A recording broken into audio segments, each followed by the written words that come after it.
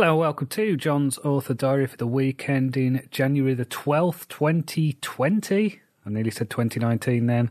So this is the first proper episode I've recorded this year. Obviously the last one was a thing about my goals and I recorded that back in December. I don't think I did any work between Christmas and New Year. I just hung out with my family.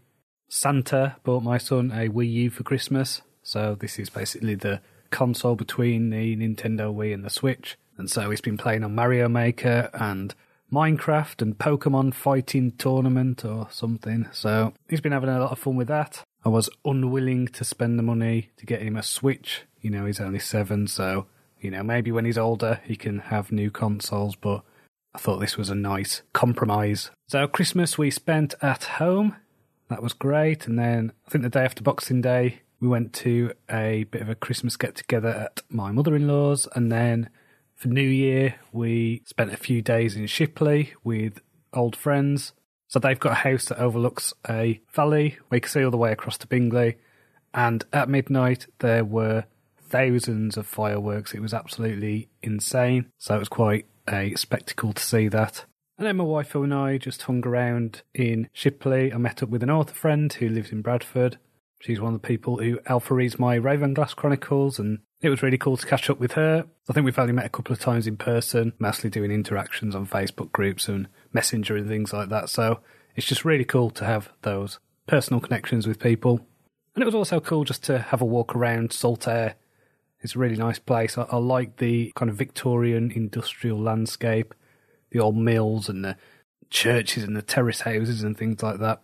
And it was good to visit a old school pub called Fanny's Ale House. I've been there a few times, but it's just nice to go to a good Yorkshire pub that doesn't feel like it's part of a corporate chain or anything like that, and had some good beers, had a good curry as well, so that was tremendous. So over the holidays as well, I got into a programme which I now see as my guilty pleasure. So this is a show called Ancient Aliens on Netflix. Now, this is one of those programmes which is just, to describe it as pseudo-history would be giving a discredit to pseudo-historians. It's a great case of logical fallacy on top of logical fallacy. It's ridiculous, but this is one of those occasions with the let's not throw the baby out with the bathwater. You know, I've been doing a lot of reading about ancient civilizations. I'm fascinated by the subject, and this programme has just some amazing footage of Neolithic ruins, pyramids, places like Göbekli Tepe in Turkey and things like that. So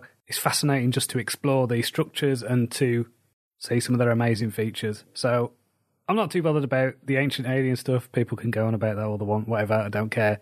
But the footage and just the explorations of these buildings makes it worth it for me. So before Christmas, I decided to do a social media blackout. So I was off Facebook. I mean, I've been off Twitter anyway, but I just completely went off Twitter. And I was off Facebook for 40 days, so I went back on it last weekend. Now I run an accountability group, so it was good to see that that was still going, that people were still doing posts about how they were getting on. So it was really good to get back into that.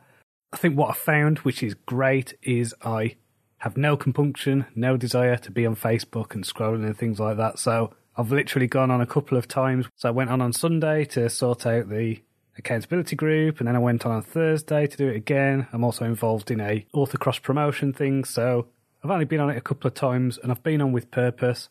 You know, I went on this morning to post the link on the Sci-Fi Roundtable to the Sci-Fi Roundtable podcast, so it's just a really healthier relationship I'm having with social media now. I'm not getting drawn in to the newsfeed stuff. I've actually put on a plugin for Chrome called Newsfeed Eradicator. And this is great. It replaces your newsfeed with an inspirational quote. And the one I had last time I was on there said, if you think you can, or if you think you can't, you're right. I mean, granted, the quote was by Henry Ford, who was a bit of an anti-Semite, let's say. But, again, don't throw out the baby with the bathwater. So in terms of writing, I got back to the writing desk on Monday, and I also started getting up at 5 a.m. again. Now, this was really difficult because my sleep pattern, just because of not doing the work, you know, basically having a bit of time off, having a bit of a chill, I was getting up 6 o'clock, 5 o'clock, things like that before the holidays. Trying to get up at 5, but sometimes it'd be 6. I was having lies in, I was getting up at 9. So basically I had to adjust my sleep pattern by 4 hours. So Monday, fine, perfect, got on with it.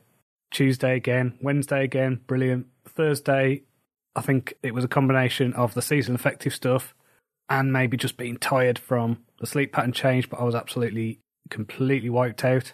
And then I'm recording this Friday afternoon, and I've done work this morning, and I think what I'm going to do now, it's sunny, I'm going to go for a walk, I'm going to get some sunshine, have a walk along the prom, take advantage of the fact that it is a nice still day. So I've actually been trying an experiment this week with my writing. Previously, what I've tried to do is race through my first draft of one of these Ravenglass books.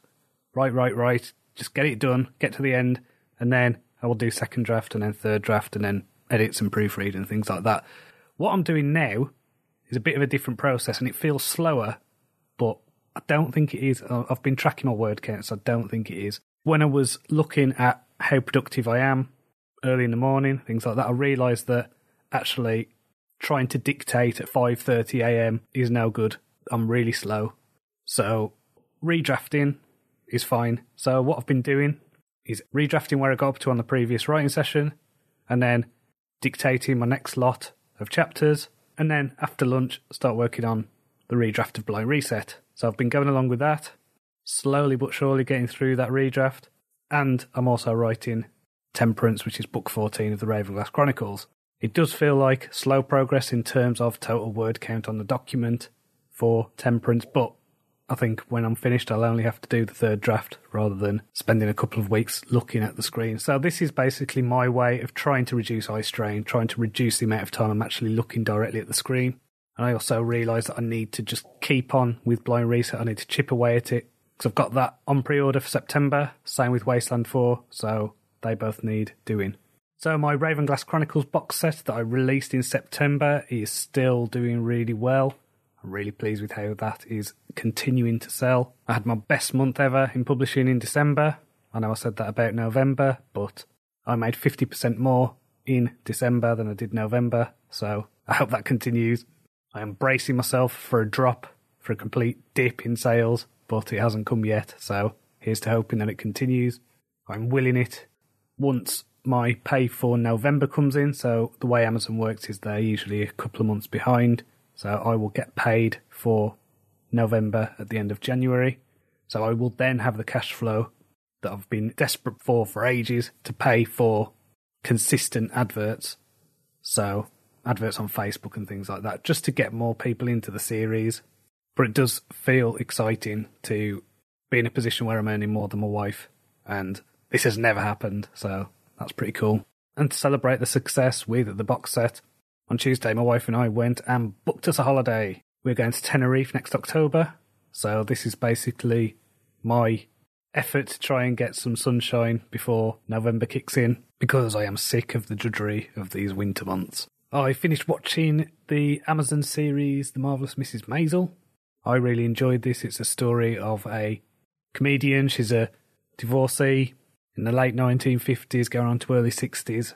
It has some historical characters like Lenny Bruce and things like that, so really enjoyed the dialogue in it. I think it's really snappy, quick-witted dialogue, and I just love how bizarre the main character's parents are. It's worth watching. If you've got Amazon Prime, just check it out. It's really good. Last night as well, I was on a podcast called Now You've Seen It. So this will come out on February 2nd, which is Groundhog Day. Now, the reason why is because we reviewed Groundhog Day, starring Bill Murray.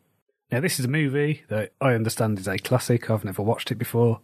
So it's really cool to watch that movie and to look at it with a bit of a story head on.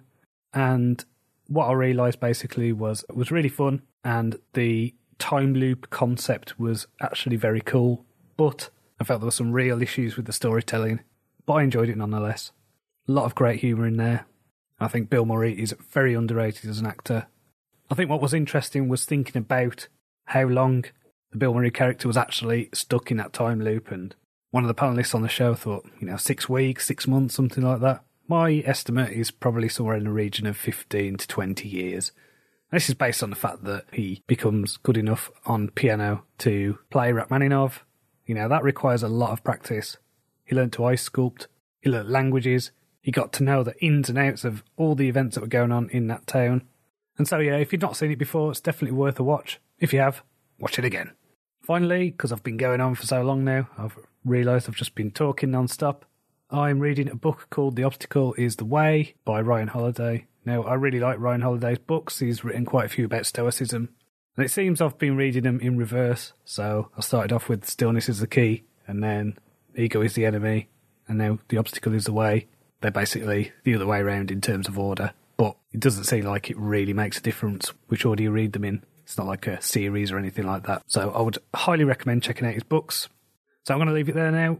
Hope you have a great week. I will be back next week to talk about my progress on temperance. And I'm sure it won't be such a rambly episode. So until next time, cheerio.